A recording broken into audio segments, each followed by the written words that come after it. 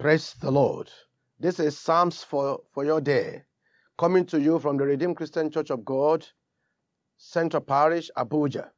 We are trusting God of heavens that today, as He has been blessing us, He will bless us again through the Psalms. Our Psalm for the day is Psalm 114, Psalm 114, from verse 1 all the way to verse 8. Psalm 114, verse 1 to verse 8. When Israel went out of Egypt, the house of Jacob from a people of strange language. Judah was a sanctuary, and Israel his dominion.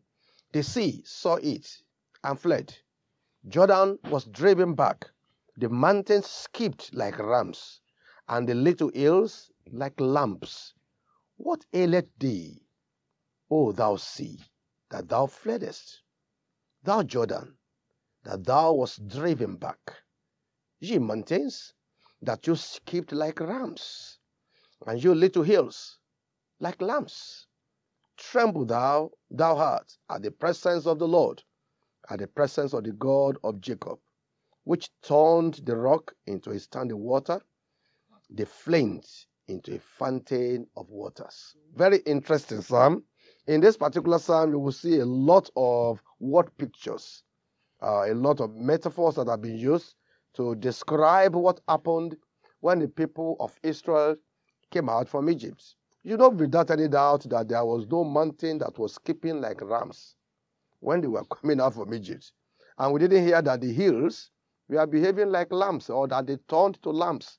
No, these were all word pictures to describe exactly what happened as great and mighty obstacles were removed from their path. And that is to tell you, my brother, my sister, who is listening to this word today, that great and mighty obstacles like mountains, they will be removed from your path. Barriers that had hindered you from fulfilling destiny up to now, they will begin to run out of your path as if they are rams, as if they are hills, or as if they are lambs. That's what exactly God is saying to you today. God is assuring you that there is no barrier that can keep you from getting to where He had destined you to be.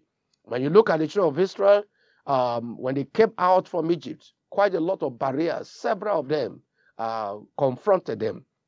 And because they did not know that they were involved in the spiritual warfare, several times they fell into the antics of the adversary. But God still kept them, and they got to the land that God had promised them. When Israel went out of Egypt, somebody is coming out of oppression and of subjugation today. And I believe that as you are listening to this particular word, this word may be speaking something specific into your life. God may be saying, oh, you are the one that this particular passage is talking about. When Israel went out, Israel was in captivity for over 400 years, but eventually they went out. It doesn't matter how long your captivity had been. When Israel went out, you will get out of that captivity today in the name of Jesus. You will get out of that subjugation. You get out of that oppression. There are people who are working in organizations that they know could actually be called Egypt, where they are working under oppressive leaders, working under oppressive owners. It doesn't matter if the owner of the business where you are working is like a pharaoh. Don't worry. Israel went out. Eventually, you will go out. The Lord will deliver you from oppression. He will deliver you from subjugation. But I want you to know that something here that is very important you must take note of is the fact that the Bible says Judah was a sanctuary. Israel is dominion. In other words, Judah, Israel, they became a dwelling place for God. May you become the dwelling place of God today in the name of Jesus. You see, when God is indwelling you, the sea will flee in your presence. When God is indwelling you, it's important for you to know the issue of this presence of God. When you become the carrier of divine presence, when the sea sees you, it will flee in your presence. When rivers see you, they will dry up. Because that's exactly what God wants you to know that He has ability to do concerning your condition. Take, for example, 3 times the Jordan ran back to show that God can do all things, and He can do all things through His children, His dwelling place. In the days of Joshua, Jordan ran back because God has specifically told him how He is going to split Jordan for the children of Israel, for them to march through the dry land and move into the promised land.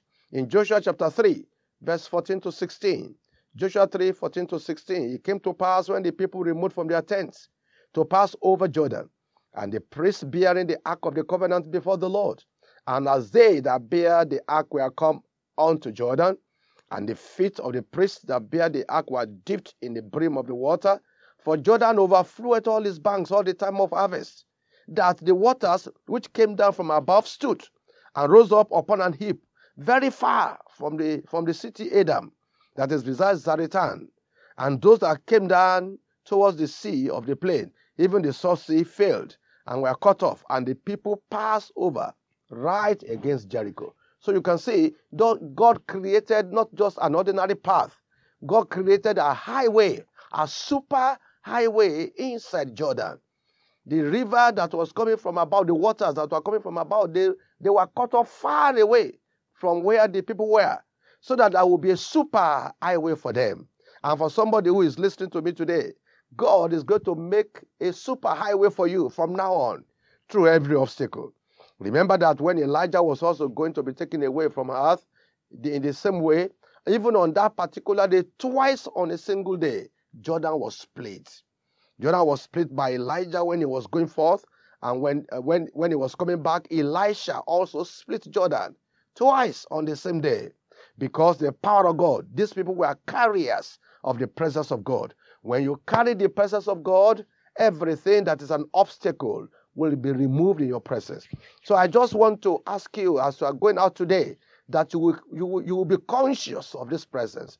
You will pray this prayer into your life, and you will make it your prayer every single day, that you will be a carrier of the presence of the Lord. And may I tell you, miracles happen faster when you carry divine presence. As the Almighty God helped Joshua in his time, and He helped Elijah in his time, and helped Elisha in his time, as carriers of God's presence, and they were able to split obstacles into two, and they can pass through obstacles as if it was not there. In the same way, as a carrier of divine presence from today, every obstacle in your path will split into two.